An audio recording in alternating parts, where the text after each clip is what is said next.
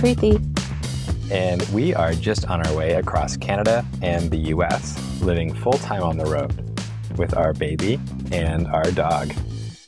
And in today's episode, we are going to be talking about our travels in Arizona, as well as how we prepared for this lifestyle. We also wanted to wish everyone a happy holidays, and we hope you had a great time with your friends and family. We were fortunate enough to be in a city where our family is, and so we had a really great time celebrating with everyone. So we left off last time in New Mexico and in White Sands, New Mexico. So from there, we headed over into Arizona. And our first stop in Arizona was in Tucson. I can't believe I've been spelling Tucson wrong this entire time. I really thought it was Tucson. It sounds that way. So when I write it, I have to just think of myself, Tucson. That's probably the biggest thing I've taken away from our time in Arizona. And so you were spelling it wrong the whole time we were there? No, I mean, I think once I saw it being written down. All over the city. Yeah. You were like, they're spelling it wrong. I know, they're spelling it wrong. We chose to stay at the KOA in Tucson, partly because it's really hard to find an RV park that accepts people younger than 55. And I think like our lifestyle, we could totally get along with the over 55 crowd, but love them. Caden just won't let us stay at those parks. Yeah, Arizona is the first state we got into where it's like, that's the snowbird destination. That's the place with all of the like, what I call like the super parks, the RV parks that have like 3 pools and, 12 different activities every day, from bocce ball to choirs to, everything for folks to enjoy. That park though was awesome. They sent us a text message every morning with all the activities for the day, and not just 1 or 2 activities. There were like easily 4 or 5. Ornament making, go feed the ducks at the pond. They had live music at their little outdoor patio area. Ice cream sundaes and stuff. Oh yeah, they had ice cream socials, they had wine. And they also had citrus trees, which was our first time staying in an RV park that just had these like fruit trees everywhere. And we didn't know what kind of fruit it was.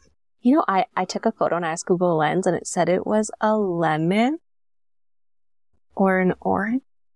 Anyway, they didn't say you can't pick the fruit off the trees. So, I don't know. I would hold Caden up to the tree and he'd touch the fruit, but like if anyone was around, we wouldn't. We didn't pick anything, but. Not until the end. Not until our last day. So we took one. It turns out it was neither of those things. It was a grapefruit. Yeah, it's definitely a grapefruit. I know. I don't like grapefruits. I love grapefruit. But I mean, I guess this tree is technically on your property while you're staying there. So do you have the right to the fruit on the tree? Anyway, we just as we were hightailing it out of there, we just nabbed a grapefruit and took. So we learned some other interesting things about Tucson. Tucson is a region with lots of airfield activity, Air Force activity. Military activity? Anyway, lots of fighter jets flying overhead. Constantly. Like every day, kind of fighter jets, I guess, like just training and stuff that's going on. Hopefully. Also the stuff, that were called boneyards. But basically what was explained to me was that, so I guess there's this area just outside of the city of Tucson where like a lot of planes go to die, like including just regular passenger planes. And then, of course, military planes as well. And I guess they get mothballed. I guess this is like the term used for planes being decommissioned. But if the United States has the largest air force in the world, apparently the second largest air force could literally be made up of all the planes that are just sitting decommissioned in fields around Tucson. It's a huge number of planes. And if you go on to satellite view. Yeah, if you are looking for an activity to do with your friends, that's what you do. Take your Google Maps, go into satellite view, and see who can find these planes the fastest. But you can't cheat and search. I don't actually know what you would search for, but once you find them, it is impressive. It's a lot of planes. It's so many planes. They look like little toy airplanes just lined up in rows and rows and rows. Oh, and the reason why they're all there too is that the air's so dry, so they don't tend to rust. Mm-hmm. And the ground is really hard, so they don't tend to sink into the ground either. So I think if they wanted to sort of recommission these planes, they actually could do that with many of these planes because they remain in fairly good condition in that climate. And I think because they have such a strong military presence in that area, they also have a whole museum for the military and the airplanes there. And Kate and I did go visit, and so we got to see, you know, they had all the military jets, they had helicopters. They had like stealth planes too, right? Like stealth fighters. They had everything. Yeah. They also had like old presidential planes and like the old Air Force Ones and stuff. Yeah, but really we ended up just finding a room that was like a STEM kind of playroom. So we actually just spent most of our time in that room instead, just playing with toys. But it was fun to walk around outside and see all of those planes. Mm-hmm. And, you know, there's actually a lot to do in Tucson with a toddler. We went to one of the library programs, and true to Caden's behavior as we went to this library program, he wandered all around the room. A lot of the kids took off their shoes just to be more comfortable. And so he would like pick up people's shoes and try to put them on his feet. He tried to leave the building several times. So yeah, library programs are becoming a real joy to see how he interacts. We also went to the Children's Museum. This was probably the best children's museum we've been to across the country so far. They had tons of room. They had like a giant fire truck that he could actually go and get into and sit. They had different cars, like literally he's like sitting behind the wheel of a car, which is adorable. Which is also tricky because I've been teaching him like not to touch wheels and not to touch cars, but then you're in a museum where you're supposed to interact with them. So that was a little confusing for him. They had these cool things where you like put these scarves into these vacuums and it shoots them up into like a huge path, like a maze, and then out into the ceiling, and then it falls from the ceiling slowly onto the floor. A scarf? Yeah. Oh, interesting. Like, and you could put like little like fluffy yarn balls in as well. And like he would watch it like zoom through the maze, which was these clear tubes, and then it would shoot out. That's really cool. Yeah. So we had a lot of fun there. And on our last night, we had a chance to have dinner with a friend that we'd met on the road, and actually somebody that was right next to us while we were staying in Moab. She'd been living on the road for over 5 years at that time and was spending part of the winter work camping, working at a campground near Tucson. And so we kept in touch with her and we met up for dinner, which was really nice. That's kind of the first sort of multi-destination friendship that we've had so far on the road. So that week went by really quickly. There were tons of activities to do. The park kept us really busy, but it was time to head on to, I don't even know what to call this area. Like Phoenix is giant. So you've got Phoenix and you've got Mesa, you've got Glendale, you've got Scottsdale. And we weren't even staying in any of those, but Tempe. Yeah, we were staying like, I guess, just east of Mesa, northeast. Yeah, northeast of Mesa and Scottsdale. On our drive out to Mesa, Dan points over at the sidewalk and he's like, look, there were these two people and they were holding a snake. And not like a small, tiny snake. It was... Yeah, like a size of snake that you could easily spot from the road because like half the snake's body is hanging down out of their hand, kind of half coiled, swinging in the breeze. And they're casually walking down the sidewalk, just like hanging out with this big snake. And so I wasn't sure what to expect once we got into Mesa, but the RV park was actually really nice. I think it was a great pick for us. It was about 15 minutes away from a cute little town. The park itself wasn't that crowded. The sites were very spacious. There was a really nice basketball court that was fenced in so Caden could run around, and it was really family friendly. It was on a reservation run by First Nations community, I think, as well. The campground's name is Eagle View RV Resort. They do have some interesting wildlife there. I was taking Rory out for a short walk in the evening, maybe around 9:30, 10 p.m. And I start walking down the road from our trailer, and I see like these little creatures in the distance. Not one, but like 15 of them. They look like a pack of tiny warthogs, kind of. And then Rory started to growl at them, which I thought was fine. She's probably just going to scare them away. But then as they were walking away from us, one decided to turn around and walk towards us, and then the second and the third. And before I knew it, all 15 had turned around. And instead of walking away from the growling dog, were walking toward the two of us. And not with a kind of, not seeming like they were going to slow down. So I actually ran back to the trailer. I was like, Preeti, we're being chased by these tiny warthogs. You just like opened the door, dumped her inside, and you're like, nope. Yeah. I had to pick her up because she kept growling. I mean, a bunch of these things against little Rory. She's little in stature. She's big though, in spirit. She's big in spirit. Still would not work out. Dan, I know you were like, there's a bunch of like warthogs or pigs. And I was like, I had to go outside and see for myself. Yeah. And yeah, javelinas. The J is silent.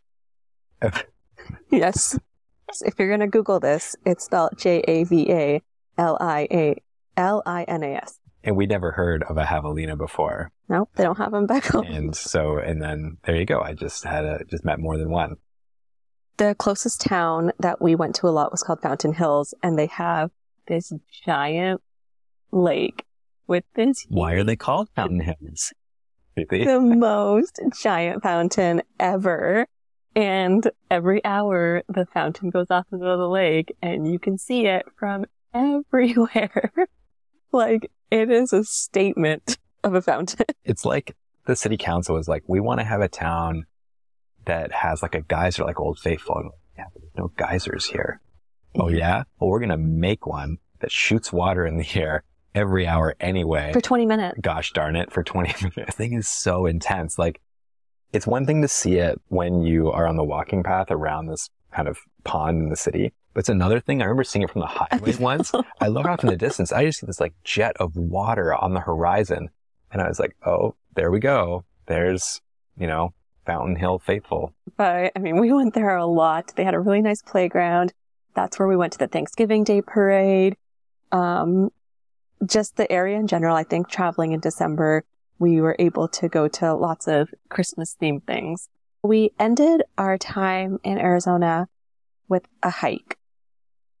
And usually Dan does the research for our hikes. He spends a lot of time on various apps figuring out, which routes we can do, which ones dogs are allowed on, how challenging they are, and all those kind of details. And so he picked a hike, which he says he read the reviews.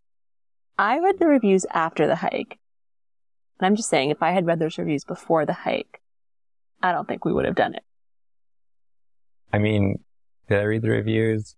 I mean, you said you read them. I looked at some of the pictures. So we go on this hike, and the beginning was really pretty. You kind of walk amongst these rocks, and there's a river on one side, and they're fun rocks. They're like those big kind of bouldery rocks that you climb up, and you get to keep in mind, like Caden, Dan's wearing a backpack, and Caden's in the backpack, and I have Rory for most of our hikes. That's just like our new setup. And then we get to this one area, and there's like a stream that you have to cross, and it was okay. Like, there was maybe 3 different ways we could have gone across, and there were other people on the other side, and there were people coming back. And so we managed to make it across, and we got to the waterfall, and it was pretty. Yeah, it's a beautiful hike overall. I mean, there wasn't like a lot of people that were across. I think there was like this one challenging point to get across the river. And the couple that was coming back, we asked them about it, and they said, oh, this is the hardest point. After this, it's fine. You just follow the river. And so we thought if we can get through this part, then the rest should be totally possible. And so we got to the waterfall, and it was beautiful. No one was there, which... Yeah, it was amazing. We had it all to ourselves. Yeah, we stayed there for maybe 30 minutes. Lots of big rocks for Caden to pick up and explore. had a snack, just hung out. Beautiful scenery. So then we started walking back and we got to that same crossing. But the crossing looked different. Yeah. There were no longer 3 ways to cross back anymore. There were basically none. And we were like, what is so different about this? Because the rocks that we used to step on to cross the river, they're not there. They weren't there anymore. So what had happened? I mean, obviously we know what happened. It was, there was cold weather. Clearly the snow had melted. What we forgot to mention it was is warming during the day. waterfall that we went to, like, there was ice. Like, there were icicles. And so that was melting all afternoon. For the 30 minutes that we spent at the waterfall.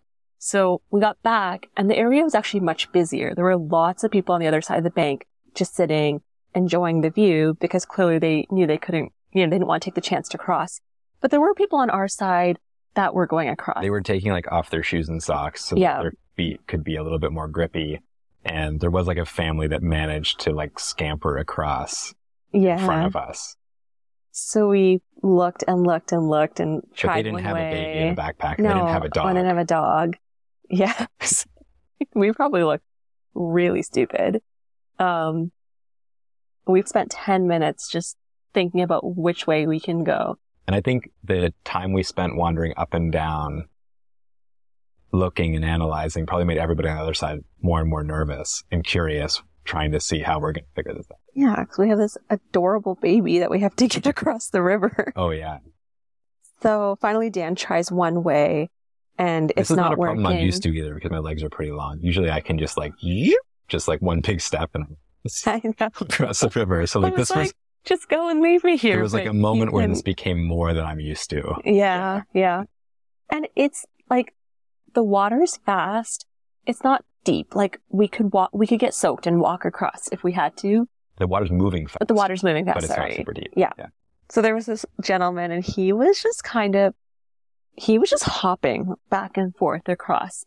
And he could see that we were struggling. And so he was so kind. He came over and, the place that Dan's trying to cross very carefully. And it's hard when you have Caden on your back, the counterbalance. So he jumps across and then he gives Dan his hand and helps Dan get across. And I think Dan's foot might have gotten a little wet in the crossing. Yeah, I had like one dry leg. Yeah. So now Dan's across the river and I'm on the other side with Rory. So Dan Caden's in a backpack and he's contained. So puts Caden down, but we're like, what do we do with the dog? Do we throw her across the river? Thankfully, Caden's super chill. Like, he's just sitting in his backpack. Probably wondering if he's going to see his mother again. Yeah, watching his mother come across the river or try, hopefully. So then, so we had to pick up Rory and kind of throw her to Dan, who was on the next rock. She got across. And then thankfully, that lovely gentleman held onto her leash so that Dan could help me get across. And I've never been happier to get on the other side. He just disappeared. He did. He just disappeared. Like, we lifted our heads up to thank him and he was gone. It was like we were sent this little angel to just come guide us across the river safely. So we finally made it back to our car. We had a nice meal waiting for us there. But that was way more excitement than we had bargained for. And I don't think Dan ever says this after a hike, but he was also like, that was too much. Yeah, that was more than what we bargained for. So a good lesson there is preparation is key, whether it's for a hike or for an entire lifestyle change. Oh, nice segue. Thank you. So we spent about a year preparing for this lifestyle. I think we had Caden, waited a couple weeks, and we're like, what's next? I mean, you have a lot of time to think while you're, just rubbing his chest, singing Wheels on the Bus softly for hours and hours every night, trying to get him back to sleep. It's true. It gave us a lot of time to figure out how we could make this lifestyle happen. And we've shared in some of the previous episodes the evolution of, going from van to trailer and stuff. So we're not going to get into that in this episode, but we wanted to talk about some of the more details and the steps that we took, and the research that we did to prepare. Yeah, I think a lot of people assume that you know, you see people living on the road in these blogs or on YouTube, and it certainly looks like they just one day like up and sold their house and hopped in a van and that was that. And the thing was, we didn't have any friends that are living full time on the road. So it's not like we were doing this and there was like 3 or 4 people we could just call up, or members of our family or extended family that like we could learn from. We really were starting from scratch, like just using the internet. And so one of the earliest things we did was we had to just talk to some families, because we kind of felt like we wanted to do this, but we wondered, are we the only people like crazy enough to do this? Are we the only people like thinking this way? And of course we aren't. We saw people on Instagram. We saw families on YouTube. And we ended up just reaching out to those families and connecting with them live on Zoom calls and just talking with them about what this lifestyle is like. Yeah, I remember we'd go into Dan's basement office and we'd have Kaden in our arms and we're joining these calls. We talked with Dan and Marlene from Molly Mish and joined their Patreon. And so we were able to have video chats with them that they would host with their supporters. And, you know, they're traveling with not 1 kid, but 3. Yeah. And they've been doing this for over a decade. So they're well seasoned. Everything from an Airstream to a van to a trailer back to a van. And they're living with a family of 5 in a van and have been for years. But in chatting with them and learning more about their story, they start out in an Airstream, and it helps us kind of learn, you know, talking with them, like we asked them, you know, think back to the beginning. What was it like those first weeks, those first months? And yeah. And I think we flip-flopped a lot. We were trying to figure out, how can we try this? Can we rent a trailer? Literally prior to this lifestyle, we did 1 RV trip with Dan's brother through the Yukon, which is probably like a gateway trip because it was awesome. Yeah. And we loved it. But we were trying to figure out, can we go on RV Easy or Outdoorsy and rent a trailer and live in it for a week or 2? And we were just trying to find ways, like, can we dip our toe in the water without committing? And it just felt like the more and more we talked about it and the more people we talked to, it was like, the answer was just no. Like, there wasn't a really financial way, like a financially easy way to do it without spending a lot of money that you then could put towards this lifestyle. I think it's typically smart advice to be like, try it before you buy it. Like, we tried to try it. It is smart advice, but yeah, I think you're right. We were pretty mentally committed, but also we felt like there's no way we could rent something and have the level of experience we could have in our own fully built out customized rig that was like for our family. Yeah. And it's hard to rent.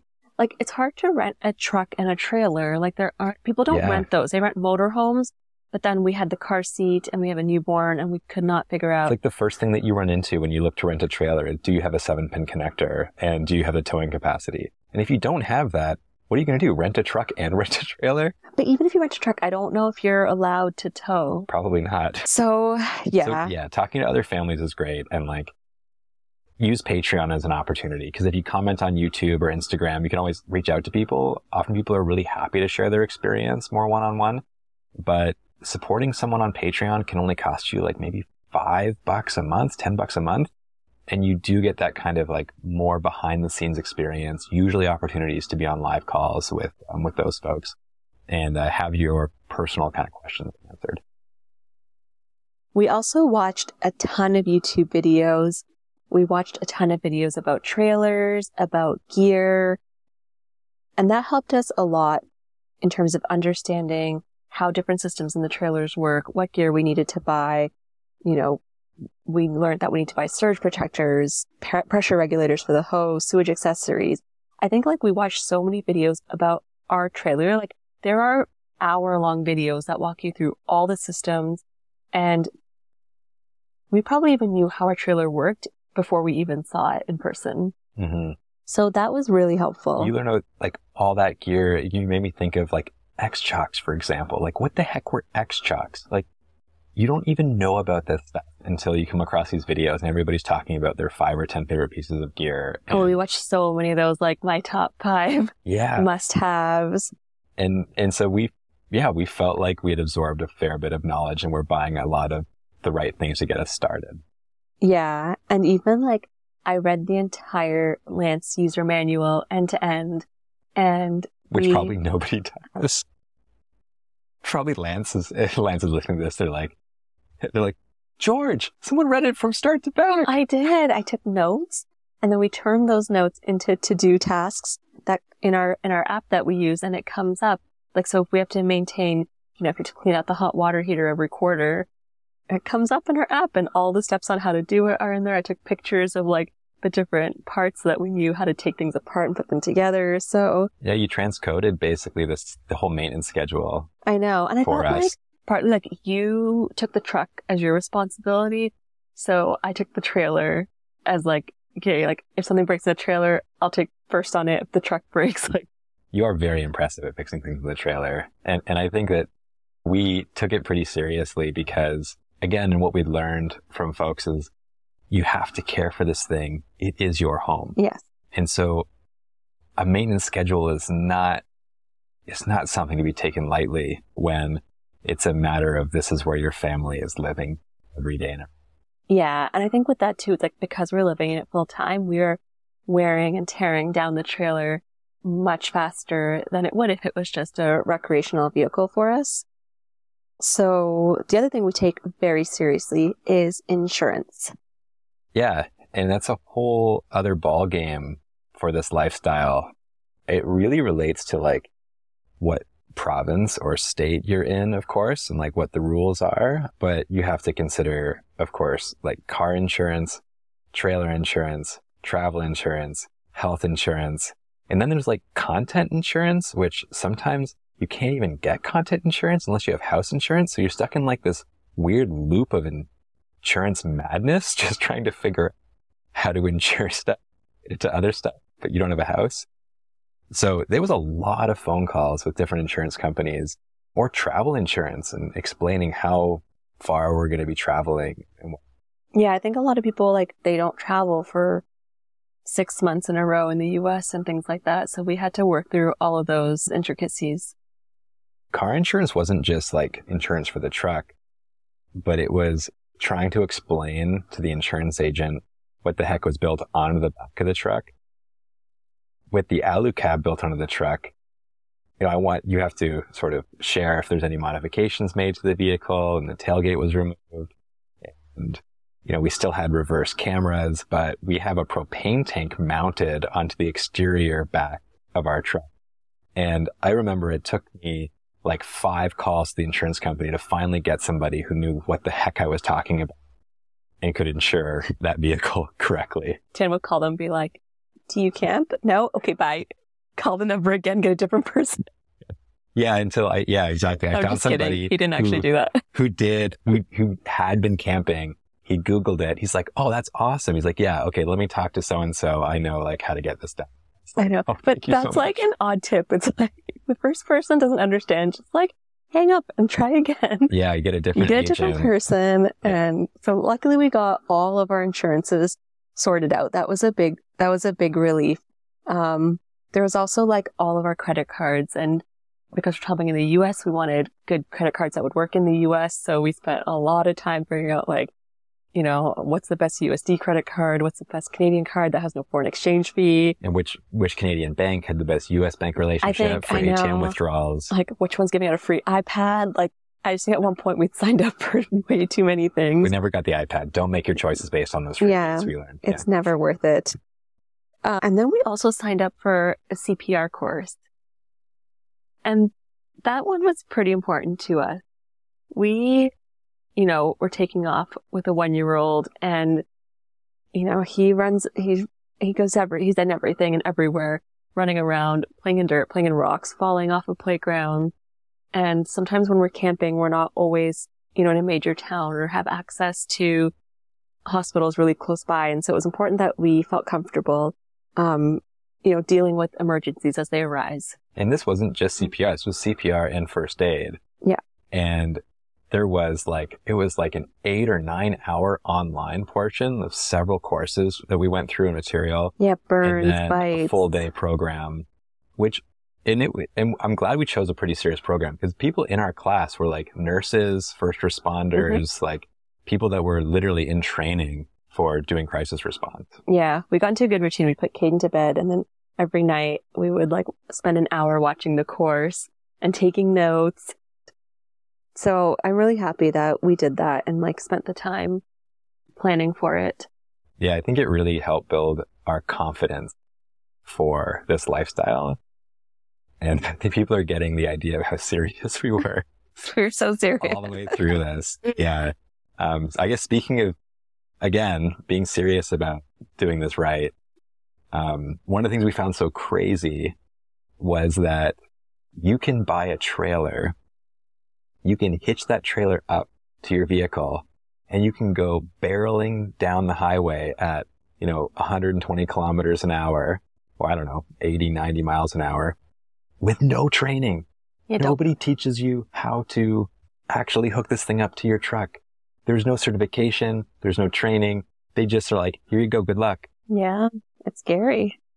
Not small either. Like these could be like 30, 40-foot trailers that people just, I don't know, watch a YouTube video, hook up and just start hightailing it down the highway. Even hooking it up is like, assuming you have weight distribution bars and weight control, like there's a lot of steps in getting all those pins in the right spot. And you do get into a routine. Like you definitely learn that. Like I'm now into a great routine with it. Yeah. The person who sold it to us and just showed me for the first time, he was saying like he was doing it while he was on Zoom calls, at one point. Well, I don't recommend that. I don't recommend that. But when you're learning stuff for the first time, it's a lot of things to keep track of. And if you miss a step, you're talking about potential catastrophe. Yeah. Yeah. So Dan did a lot of research and found a group out near Hamilton, and they train truck drivers and people like us that want to learn how to tow. And so he signed up for those lessons and we drove out there together and met our instructor, Peter. And he's been a transport truck driver. Oh yeah, for decades. And he's been training transport truck drivers for a long time now. Yeah. So we show up there and he's like, we have our truck, and he's like, well, where's your trailer? And we're like, oh, no. Like, we're going to go do it together. And he was like, okay. He's like, well, it's your time. Yeah. I'm like, Peter, no, we've never towed anything in our lives. We're doing this together for the first time today. And I remember saying that to him in the shop. Yeah. And his boss, what did his boss say to him? He was like, good luck or something. And I just felt like we were in like some sort of a Seinfeld episode in that moment of like these first time folks coming in. I know. Peter's going to be taken for this crazy ride today. Yeah. So we drove him to our storage facility where the trailer was, and it was great. He actually showed us how to hitch up, told us all the safety things. He taught us the acronym GOAL, which is get out and look. And so I remember like finally hitched up and he's like, okay, go ahead. And Dan's like, puts his foot on the gas and the trailer's moving. And we were like, whoa, it's happening. Yeah. And he was a great instructor. He took everything also really seriously. Yeah. I think half the things he reminded me of are just good driving practices, not even towing practices. And so now we're way more comfortable with a lot of this stuff. And I do ask myself, like, was that all necessary? Like, was that driving lesson necessary? And like, it was.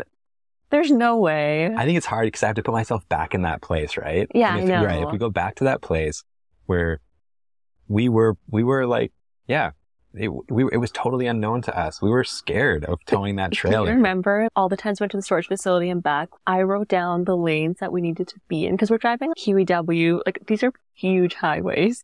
And so we like didn't want to be in the wrong lane because changing lanes at the trailer and judging how much room we have was really hard at the beginning. I mean, especially when we're getting used to driving a heavy duty truck, which is already twice as long as our Subaru. And we don't even like changing lanes in that.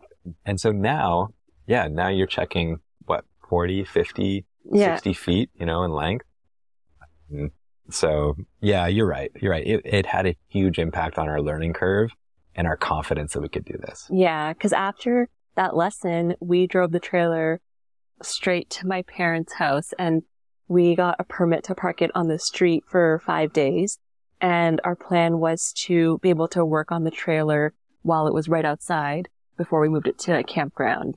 And so if you remember from our previous episode, we had all these projects planned. We had to build out Caden Corner and Starlink. And So we were so excited that it was right outside our door, essentially. And then on the second day, Dan got COVID.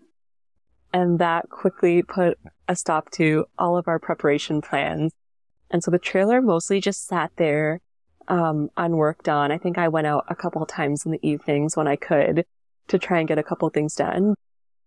I think we ended up extending our stay because you were sick for so long. You couldn't drive. Yeah, you couldn't drive it after the 5th day that we had the permit for. So we got another permit. We pushed our reservation, but finally we managed to tow the trailer to Rockwood Conservation Area, which is such a beautiful park. So it's near Guelph.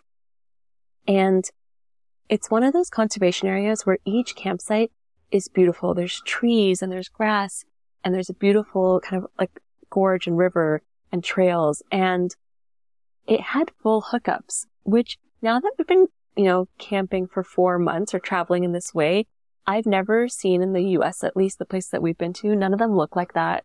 Like nothing with full hookups was that serene and felt full of nature. It was really fun because like your parents came down a couple of days. My family was there. My aunts were visiting and everyone just kept coming. And so it kind of just felt like a whole family affair to help us prepare this trailer.